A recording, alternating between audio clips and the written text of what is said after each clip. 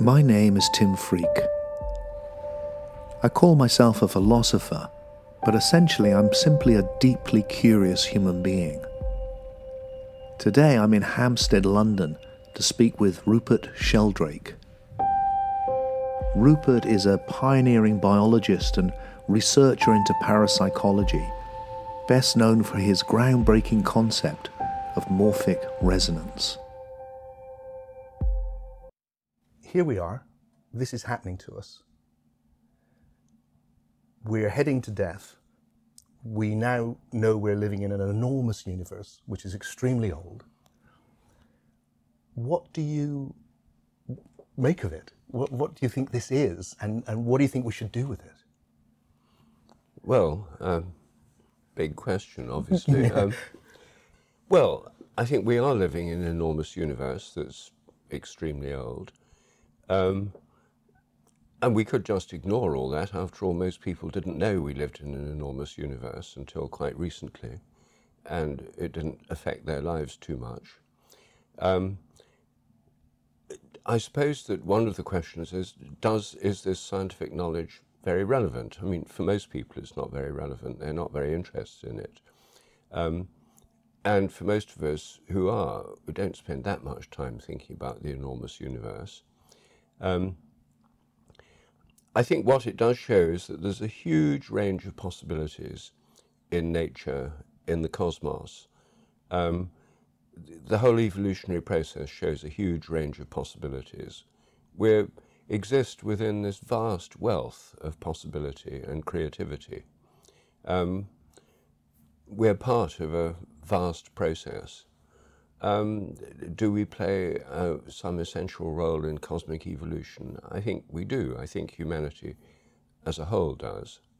I mean, otherwise it's just very small lives on a very small planet and that seems to be the galaxy. That's the dilemma, isn't it? That certainly the one that I see us facing right now is how do you square that vast and because of it slightly bleak vision of the cosmos, which we now have, with the intimacy of our lives, with the search for meaning, and how do you square that for yourself? Well, I think, the big dilemma that's faced by most people in the modern world is the tension between the materialist, secular worldview, which is the basis of our educational system and dominates the media and so on. The idea that the whole of this evolutionary process has no purpose and meaning, that we've emerged through blind chance, that minds are nothing but brains, mental activity is brain activity, minds are what brains do, a cerebrocentric view of consciousness that puts consciousness only inside human and perhaps animal heads, and the whole of the rest of the universe is unconscious. That's the standard default scientific materialist view. Or the view that almost all great traditions have had through all history, which is that we live in a universe that's fundamentally conscious, that there's a form of consciousness underlying nature and permeating nature, and that we're part of some vastly greater conscious reality. Our minds are somehow linked to an ultimate mind, which we can feel or experience through direct mystical experiences or unitive experiences or revelations. So, when you say the universe is conscious, I mean, I just want to be, what do you mean by the word conscious there? Well, having a mind with subjective experience. So actual experience? Yes. Because I guess my interest is to take those two worldviews, which you put so beautifully, and it feels like, look, there's this ancient worldview of spirituality and this new worldview of science. And somehow they need to create a third worldview, a new synthesis, which can see the value of both, but both requires both to change. And one of the problems I have with the idea of the universe being totally conscious is it feels like, well, I'm conscious or unconscious. And there's things which are happening in my life right now, which are happening unconsciously. And then when I look at the evolutionary picture, it feels like, well, isn't consciousness an emergent property of the universe? Isn't it something else which is the ground? Why is it consciousness that's the ground? Or is in everything? How is a plant conscious? It's not like us. Well, Well, the point is that if we take our own, we know more about ourselves than anything else in terms of consciousness. Yeah. And clearly our own consciousness is only part of our mental life. A vast amount of it's unconscious. Yes. And what's unconscious basically are habits. Yes. Now, my own view of how nature works, I mean, it's not shared by most scientists, but my own view is that the so-called laws of nature are more like habits that depend on a kind of memory within nature. When things become habitual, typically they become unconscious. Yeah. When you start learning to ride a bicycle, you have to think, you put your foot on a pedal, you push down, you hold the handlebars. Once you've learned it, you don't think about it at all. It's an automatic habit. When you're learning a new language, you search for each word and you have to think out the grammar. And but when you speak a language fluently, it just flows. Wouldn't that mean then that, I mean, I love that, by the way, and I want to talk a little bit more about that. I think that's an astonishing insight that you've just shared there. But just to finish that previous bit about whether everything is conscious, wouldn't that mean that things which are not learning like we learn, like plants, like chemicals, like they're not conscious because they're doing it through the habits of nature? They're not conscious like we are in that reflective way. That's something which has emerged with us or with other forms of life. I don't think it's emerged with us. Okay. I mean, I think what consciousness is to do with is the realm of possibility. Yeah. I think consciousness is about possibilities. Possibilities are not the same as actualities. Yep. And I think one of the great insights of the philosopher Alfred North Whitehead was that this aspect of possibility is something that happens all through nature. I mean, in quantum theory, the Schrödinger wave equation for an electron, which tells you what an electron's going to do, doesn't tell you what it's exactly going to do. It tells you all the possible things it could do. So there's a whole realm of possibility, even for an electron, which doesn't exist as a physical fact. Possibility is not a physical fact. As soon as the electron chooses, or as soon as a choice is made for it, or maybe at random, all those possibilities collapse down to one actual thing it does.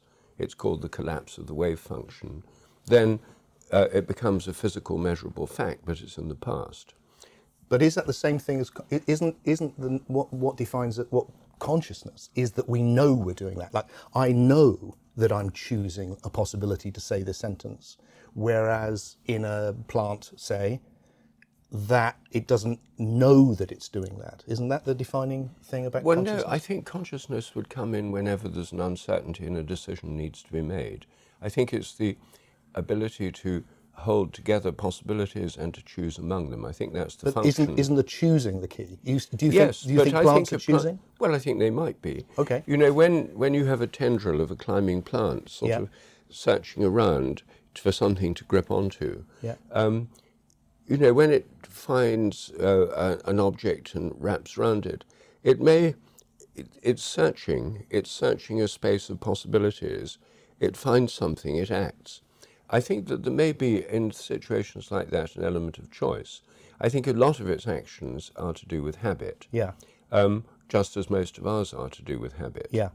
So whenever there's a choice, whenever there's a possibility of doing it one way or another way, then I think consciousness may come into play. So I think I would essentially agree with you. It's just, I'll probably call it a subjectivity, that there is something about its relationship with the world. But maybe it'd be a good opportunity to move on to one thing about your work, which I find really influential in my own way of seeing the world, my own philosophy, is, well, to take one of your wonderful phrases, the presence of the past. For me, my method, I'm not a scientist, my method has been always just to look at the moment and see what I see. And there was a certain point in that development where it became obvious to me that when I looked at the moment, it had two qualities. One was that it was always manifesting a new possibility, always. There was never a repeat, it's obvious, but it's interesting. And the second was, and this is where it relates to your insights, I think, was that it contained everything that had happened before, and that the past hadn't gone anywhere. And that the phrase that I had was that we had to stop seeing the past as something which passes, and instead that the past accumulates. There's just more of it, and therefore there's more information, and that we could see the universe as made of the past, And in fact, we could see us as made of the past. So right now, all of Tim's past is meeting all of Rupert's past. That's what's happening. And I wondered if you could say a little bit about how you've come to see that, because it feels really crucial, this idea that more than memory, like the past itself is integral to the very fabric of what reality is. Well, yes, I mean, that's what I think. I mean, I arrived at this myself through looking at the development of plants and the biological development. And in biology, everyone agrees that the past is vitally important, both through evolutionary history and through inheritance. I mean, inheritance is what we inherit from parents and ancestors. The usual biological theory of inheritance, of course, is that it's all chemical inside genes. Yeah. Or in epigenetic modifications of genes, which are still material changes. When I was working on plant development and got interested in morphogenetic fields, fields that shape form, it became clear that they couldn't be inherited through genes. They had to be inherited some other way. So that was the basis for my coming up with the idea of morphic resonance, the idea of a direct connection from the past to the present based on similarity. So that really leads to, when generalized, to an idea that all of nature is shaped by the past. The whole of the past is potentially present everywhere, and it influences the present. It underlies the habits of the present. Yeah. But there's always this openness to new possibility, and there's always an openness to creativity. You can't explain creativity in terms of habit or memory, because that only explains repetition. So there has to be an element in the evolutionary process which is creative, as well as one that's habitual, and I see evolution as an interplay of habit and creativity. Yes, yes. The phrase that comes for me was, each moment is the coexistence of the past and the possible. Everything that has been and everything that could be is what defines every single moment. This is a new one. It includes everything that has been, and it includes this now. And that process of realizing new possibilities is what seems to have been happening for the last 3.8 billion years. Yes. The potential for the universe has led to the unfolding of time, and that the accumulation of the past has led to ever greater complexity. Yes. And each new moment referencing back to everything that's happened, Yes. both as a limit and a foundation for a new creative possibility. Yes. And here we are still doing that. And Yes. and yet it now feels like where it's happening now primarily is no longer on a physical or even biological level, but on a psychic or soul level, that it's actually happening in the imagination, that these new possibilities, and that's happening in between us right now. Yes. No, I completely agree. I think that puts it really clearly. Yeah, yeah. So where do you think that's going, that process? Well, I mean, that, of course, is where it slightly depends on what overview one has of the What do you ultimate think? source of consciousness and creativity. Well, you see, I think that there is an underlying consciousness of the whole universe. I think that the universe is not just emergent consciousness, but also comes out of consciousness to start with. I mean, this is a traditional view. Absolutely. I mean, in all religions, God as a creator, or in all religions with a creator God, not perhaps Buddhism, because that doesn't want to discuss this question, but say in Hinduism or Christianity or Judaism or Islam, there's a primary consciousness which is the source of all nature and all minds. So clearly part of that consciousness, if such consciousness exists, is creative, and vastly more creative than anyone ever knew, because the universe is vastly greater than anyone knew till the 20th century. And the evolutionary process is vastly more varied. Yeah. So whatever this ultimate mind is, it contains all possibilities. Yeah. And limitless possibilities way beyond anything we can conceive. But clearly part of the evolutionary process is to do with creativity and realizing possibilities. And in humanity at the moment, this process is being tremendously speeded up. Yeah. But if it's to be anything more than just a wild proliferation of novelties, so there's constant new gadgets, new apps, new programs, new products, new ads, new tunes, new books. I mean, that's what we're used to. Yeah. Is it just about more and more new things all the time. It doesn't seem terribly convincing, is it? Just until we're awash with novelty and new products, and nothing lasts more than a few weeks or months. And or is it going somewhere? Well, I'd like to think it's going somewhere, and if it's going somewhere, then it must be to do with the linking of our consciousness with this greater consciousness, and which spiritual practices and mystical experiences tell us something about. So let me offer you this idea and see what your response is. I have had spiritual experiences which have shaped my life since I was a little boy. And the first recourse for that was to the concept of God. I almost became a friar in the Franciscan tradition at one point when I was younger. And then I increasingly had problems with the idea of the creator God, not just in terms of a crass idea of the 7 days, but also just in terms of the problems that arise, traditional problems like the problem of evil, new problems like what I call the problem of absurdity, that it's hard to see a intelligence behind something like complete collapse of the evolutionary process and extinctions and millions of years of dinosaurs, all of that kind of like, it suddenly doesn't. And where I've ended up is to wonder whether the change from the traditional view is to see God not as the source but as the destination. Whether actually what's happening is that the universe, which is arising from a ground of possibility, of being, of possibility, through this process of becoming, is we're manifesting the most emergent potentials later, not first. We start with hydrogen, we've ended up with you and me having this conversation. And that the greatest potential of all is the universe conscious of itself.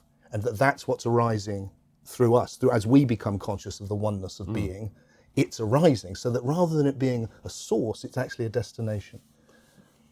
Well, I think that makes total sense, but I wouldn't say that was a contradiction of the traditional view. I mean, we do have a very foreshortened view of creativity since the 17th century, the idea that the universe is a machine, the foundation of mechanistic science. Creates the idea of God as a machine maker, designing, creating it in the first place and pressing the start button and then retiring. I mean, that's the view of God that most atheists don't believe in, and I don't believe in either. The traditional view of God, as put forward in great theologians like Aquinas and St. Thomas Aquinas, is that God is the first cause, not in the sense that God creates the universe in the first place, but is the ground of all causality and sustaining the universe from moment to moment, but is also the ultimate attractor to which all things are drawn. And, this was an idea in Aristotle too. He thought God was the prime mover of the universe, not by pushing it in the first place, but by pulling it, by being the ultimate destination of all things. So a telos to which it's moving. And and you get that in Tire de Chardin too, the idea of an omega point. So the idea of God as an attractor, as a goal, as a destination makes total sense to me. But you see, I don't think of God as a creator as micromanaging everything in creation. I see a whole lot of autonomous wholenesses, like the cosmic mind, the galactic mind, the solar mind, the Earth's mind, the minds of species and ecosystems. All these different levels of organization, all of them autonomous to a degree. And all of them creative. It's fascinating. And the traditional Christian, Islamic and Jewish view and Hindu view is not that God directly controls the whole of nature, but rather there's a whole devolved system of intelligences, thought of as angels, for example, in the Christian tradition, which are the intelligences that operate within nature and guide the course of nature. And not all of these angels are benign. I mean, the whole story of the fall of Satan is that there are ones that are primarily destructive or self-centered. So anyway, if we look at these traditional pictures, they don't require us to believe in a kind of God who tinkers with every detail. I guess it's how the whole issue of God only arises for me. I presume it's true for other people because of my actual experience. So my experience personally has been, there is a being of love of profound goodness that when I touch it is just sublime. That being of love I find very hard to put at the beginning, because the universe just seems so haphazard and so strange, and so it feels like a being of possibility I can put at the beginning, but a being of love seems to be the fulfillment of that possibility, not the source of that possibility. I guess it feels, if God is the Alpha and Omega, then this is in two different states. It's Brahma without qualities, Brahma with qualities. It's that idea in Hinduism that it's somewhere, Yes. there is something different about the source and the destination. There's a fulfillment involved, which gives this purpose. Without that, this would be just an ephemeral dream. It would be nothing. It would be meaningless. It only has meaning because it's actually going somewhere. Yes, and because it has differentiation within it. You can't have love unless there are at least two poles. Or consciousness, probably. Or, well, yes, or consciousness. But you can have a kind of proto-love in the sense that, you know, the parts of a system, you know, even ant colonies, they'll look. So love has evolved. Love can evolve. Yes, I think so too. So is that process moving towards the evolvement of this limitless love, which we can experience if we enter these spiritual states? There's this great, huge love, but as something which we're almost that we in going to it are creating it or helping to create it. That our lives have meaning because of it. Does that resonate with your? Well, it does, yes. The big question is just how far it can spread. You know, people who have mystical experiences in the sense of a unity and a connection and the primacy of love, which I suppose, I mean, I have had those experiences myself, and I think that most people who've had them feel the presence of a divine being, or at least a being or consciousness which is loving. Yeah. Then is this a kind of niche interest of a tiny fraction of humanity who've got the time and leisure or unusual genes or have ingested appropriate or inappropriate substances? Is this a kind of niche view? It's always been a minority position. Yeah. Is it likely to continue that way? Or is it telling us something bigger and better? And, you know, in the message of Jesus, the coming of the kingdom of heaven, there's the idea that there'll be a transformation of humanity and indeed the earth and the creation into something where this sense of love does spread.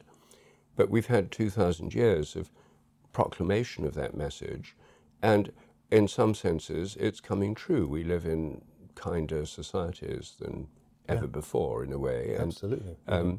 More inclusive and less exclusion of people with, you know, sexual differences and so forth. So there's a sense in which the kingdom of heaven is actually coming true in the modern world, but it still falls far short of a kind of universal cosmic consciousness. I mean, just look at anything on TV, the internet, the news, etc. It's clearly a long way off. Yes, I would agree with you completely. And I'm very suspicious of, I'm sure you must meet this a lot as well. I come across a lot of people saying, oh, Tim, you travel the world, you talk about awakening, you meet all these people. Are we waking up? And my feeling is, well, the people I meet, yes, without doubt, but I'm meeting a small fraction. And actually it's not going to happen because it's 2012 or whatever the next date is. It's a process which we get to play some small part, but which is for our children's children's children, but yet we still get to get to play some small part. Yes. Well, I agree that the rate of change is accelerating enormously. Yeah. I think that the one reason I wrote my recent book, Science and Spiritual Practices, is because I think there's now more availability of spiritual practices than ever before. Yeah. We now have access to most of the spiritual practices from all the world's traditions. It's astonishing, isn't it? You I could get my phone out and have the wisdom of the world within seconds. Exactly. It's extraordinary. Yeah. And so there is, in that sense, we're entering a new phase of spiritual evolution. Yes. And, you know, although traditional religious observance is in decline in Western Europe, the interest in spirituality hasn't gone away. There's still, I mean, the number of people who are committed to an anti-religious and anti-spiritual point of view, sort of dogmatic atheists, is actually a minority. It's only 13%. And even then, some atheists have taken up meditation and are exploring spiritual pursuits. So even modern atheism is not totally anti-spiritual. I thought one of the things I found fascinating, I was just remarking out yesterday in your new book on science and spirituality, was exactly that. Even amongst scientists, the level of people who regarded as there was no spiritual component to existence was relatively small. Yes. And that's deeply interesting. So it feels like maybe the decline in religion is actually a step forward, because it frees up a kind of a new rational spirituality which can combine this huge advance we've had in science with this perennial understanding of some deeper aspect of life, which is so essential. Well, I think that too. I mean, I'm not anti-religion. In fact, I'm a practicing Anglican. I've got to ask you about that, Yes. because you mentioned it. But I mean, it feels like, look, you're this revolutionary biologist who's really kind of thrown everything up in the air with these brand new ideas for some decades now, and seems, from what I can tell, to be both heavily respected by one group and heavily ridiculed by another, which must be an interesting predicament. And yet you're an Anglican, which seems quite conservative. Yes. Spiritually.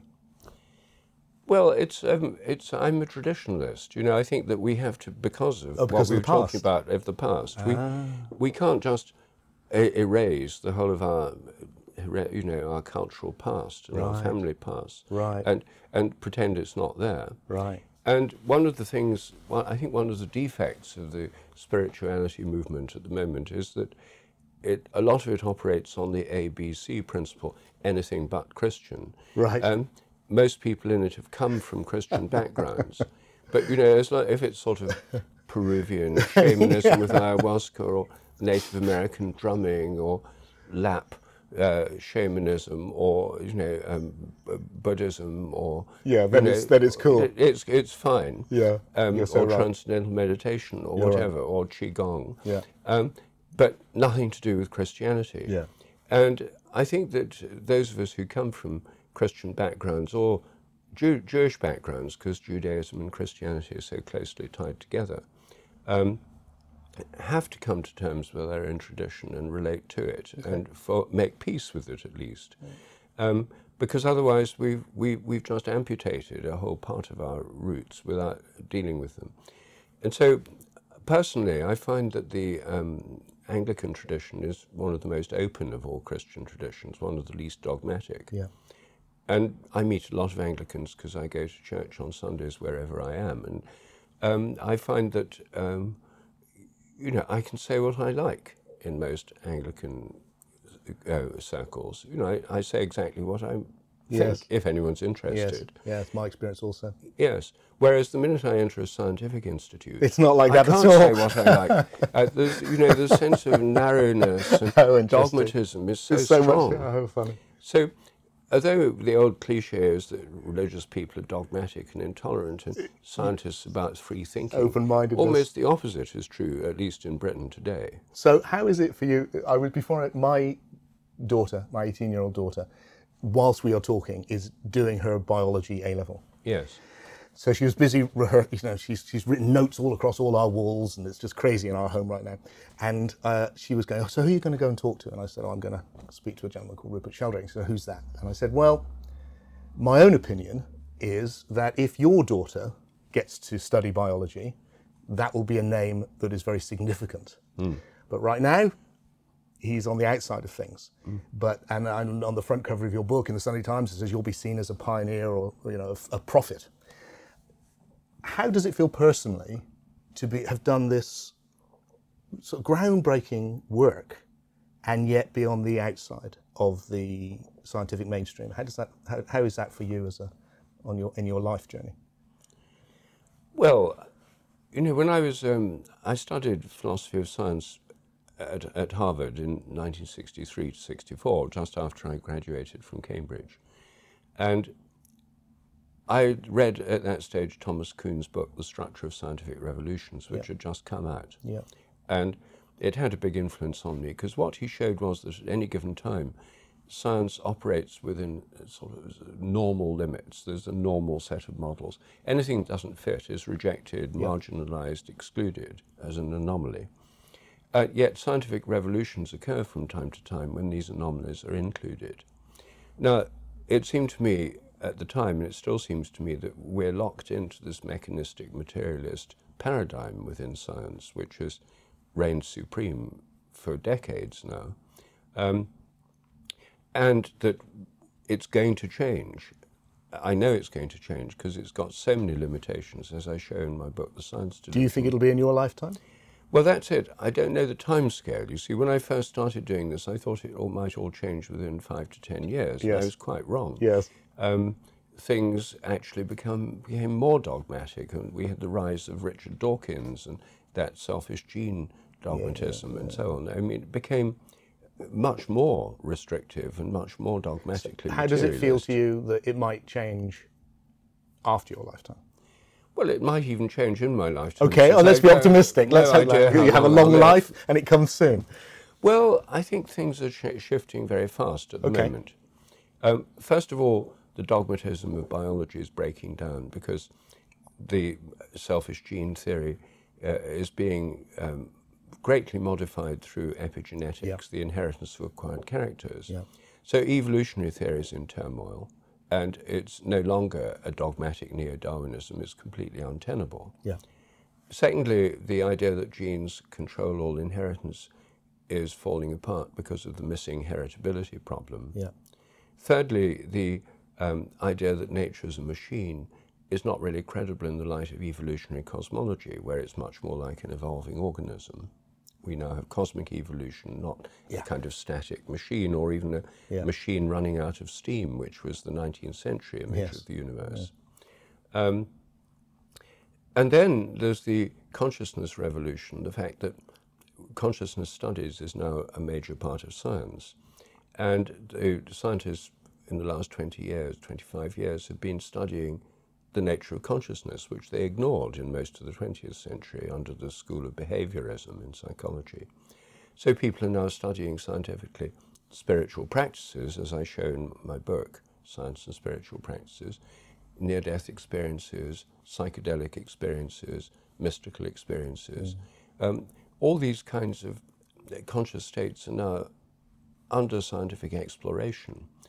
And I think one of the revolutions that's occurring is through this new burst of research on psychedelics. I think there's a lot of people, including a lot of scientists, have taken psychedelics and their minds are opened by it. I'm just reading Michael Pollan's book, How to Change Our Minds. He's a science writer who's become very interested in psychedelics and takes them himself as in the course of writing the book, and says at the end of the book how this experience has opened his mind. We normally have the idea that we have a monopoly on consciousness, that's the materialist view, but he said it's now spread more evenly through nature as a result of his experiences Beautiful. for himself, that he's seen that there's a much more animistic sense of nature as alive and as consciousness much more widely distributed. Now, there's somebody who still calls himself a materialist, but this is no longer old-style dogmatic materialism. Yes, as it happens, last week or the week before I did ayahuasca myself for the first time in about 20 years, and one of the things which comes back straight away is that feeling of, that everything is one thing alive, everything is animated. So, well, there's so much I'd like to talk to you about, Rupert. It's a real opportunity. I said before we started this conversation, I first came across your first book when I must have been 21, 22 or something like that. Made an immediate impact on me because of the nature of your insights about time. And I suspect those insights have been in the back of my mind and have given birth to the stuff I'm doing right now. And that's partly why I wanted to see you, just to say thank you for that. It made a huge difference. So it feels like maybe an appropriate place to draw this to a conclusion is to mention death. Because one of the big things, of course, which comes with any form of spiritual experience, I feel, is the sense that death is not the end of this journey we're on, but is actually a transition. And that is something very hard to sustain with the materialist view, but actually becomes really clear with other views. So just on a personal basis, as we head towards the end of the story for all of us, as you and me, what's your feeling about death? Well, I think that, to put it very simple in simple terms, I think that when we die, we go on dreaming, but we can't any longer wake up. So I love that. That is so beautifully put. Can I just tell you, that's perfect. Oh, Yes. good. Yeah, good. I think Well, that's I'm glad it beautifully makes defined. sense. Because, I mean, we practice every night in our dreams at having a parallel existence, which is not in our physical body. Yeah. And we have a dream body in our dreams. Yeah. I mean, I walk around in my Yeah. dreams, I talk to people, while my physical body is lying asleep in Yes. bed. Now, dreams, people have always seen dreams as kind of journeys you go on out of the body at night into another realm, a dream realm, where we can link up with other people's dream realms, maybe with the dream realms of other species, Yep. maybe with the dream realm of Gaia, maybe the whole planet, maybe, who knows, what can happen in dream realms. And I think that psychedelic experiences, as it were, boost us into this kind of dream world, this whole psychic Yeah. realm of Yeah. the imagination. The imagination. Which has, I think, an autonomous existence in Yes. the sense that in dreams we're no longer subject to the normal boundaries and limits. Now, if one assumes there's something about us which does indeed travel out of our bodies in our dreams, then out-of-the-body experiences and near-death experiences are tastes of this transition from the normal embodied experience to this being in this other body, the dream body, or what occultists call the astral body. The dream body is a better word because it's closer to what we all experience. So then, are we forever trapped in a dream world when we die? If so, then it might not be that much fun, and sometimes it might turn into nightmares, which would be rather like hell. Or can we move on beyond it? And the traditional Roman Catholic view of purgatory is, I understand, a kind of dream world, but we can go on beyond it. So, for example, if we've made a habit of praying or meditating during our lives, if we can go on doing that in the dream world, opening up a portal to other greater and more inclusive forms of consciousness, then we may be able to pass beyond that dream world into a more unitive state, like as in mystical experiences. We may reach a point where that becomes a more or less permanent state of being, and that would correspond to liberation, nirvana, oneness with God and heaven. I mean, there are many ways of portraying a destination for our beings after death. And it seems to me that a dream state would be a transitional region that we pass through. That's my own view. Fascinating. It really resonates with a lot of my own feelings, and I'm aware of keeping your valuable time. But if it's, I'd like to just open one more thing with you, just to get your, if that's okay, just because of what you've said. You're the thing which I came across with you about the nature of the past all that time ago, and has informed all this great work you've done. The thing which has arisen as a hypothesis, a possibility, something which transfixed me, is the idea that that realm that you've described so beautifully has itself evolved, and that we can see that this moment is the realization of ever new and more emergent possibilities. We've had that for 13.8 billion years. It's uncontroversial to say it's led from hydrogen to the psyche, to the soul, to the imagination. That's the thing which has come latest. I just wanted to say, what's your reaction to the idea that that realm that we're experiencing right now, we're already in it, we're always in it, we're having this conversation in it, that immaterial realm of ideas, of imagination, of images, has arisen from this and shaped itself as a domain, much like the biological domain has arisen from the physical, and that therefore that domain that you mentioned of other entities that we live in when we die is actually a product of evolution. Has actually arisen from that it's been the physical, 10 billion years of physical, 3 billion years of biological, and then the arising of an imaginos, a realm of images from that which is immaterial. It's not that which it clearly is if we just look at it right now, which we can exist in. When this drops, we still have that, and in fact that's the most emergent thing. So rather than it being something which is there all along, it's something which is again the most emergent things have arisen last. How does that fit with your? Well, I mean, I think as far as the human collective imagination is concerned, that's certainly emergent and evolutionary, and it now includes input from mythologies of all cultures. I Yes. mean, what Jung called the collective Exactly. unconscious Yeah. contains all these different mythologies, rituals, and from all different cultures. And now it contains all that, plus the products of television, films, novels, all the acts of imagination that saturate the modern world, advertising images. I mean, all that's part of it too. But I think there's a greater imagination, you see, what Plato called the realm of ideas or forms, as an underlying imaginal realm that underlies the whole of nature. I think there's a kind of divine imagination as well. And I think there's also the imagination of all the living beings at different levels, since I think the sun and the earth have minds too, and there may be a Gaian imagination, a solar imagination, a galactic imagination. We're within all those imaginations. Insofar as the divine imagination includes all possible forms and all possible species, not just on this earth, but on all planets, insofar as we contact that divine imagination, we're in a realm that's far beyond the human, and that contact would itself cause the human imagination to enlarge, expand, and emerge further. But there may be other greater forms of imagination than our own already existing in the universe. So I don't see it as just us and just our minds. Sure. No. Yeah. Beautiful. Look, Rupert, thank you so much for being willing to have this conversation with me. It's been a delight to finally get to speak to you in person and explore these ideas. Thanks for making these inquiries. I mean, I think it's really important, and it's great that you are on this journey, and very few people are actually asking these questions and thinking about these things. A lot of people are interested, but not many have the time and energy and persistence to pursue these things.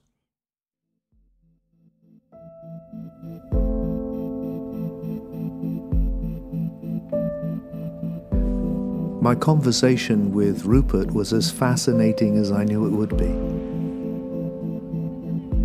I think his idea of the presence of the past will prove to be extremely significant.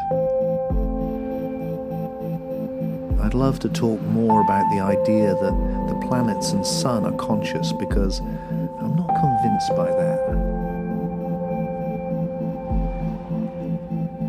Many of Rupert's ideas are more traditional than my own, but there is no doubt in my mind that future generations will come to see him as a pioneer of the new understanding of reality that's coming.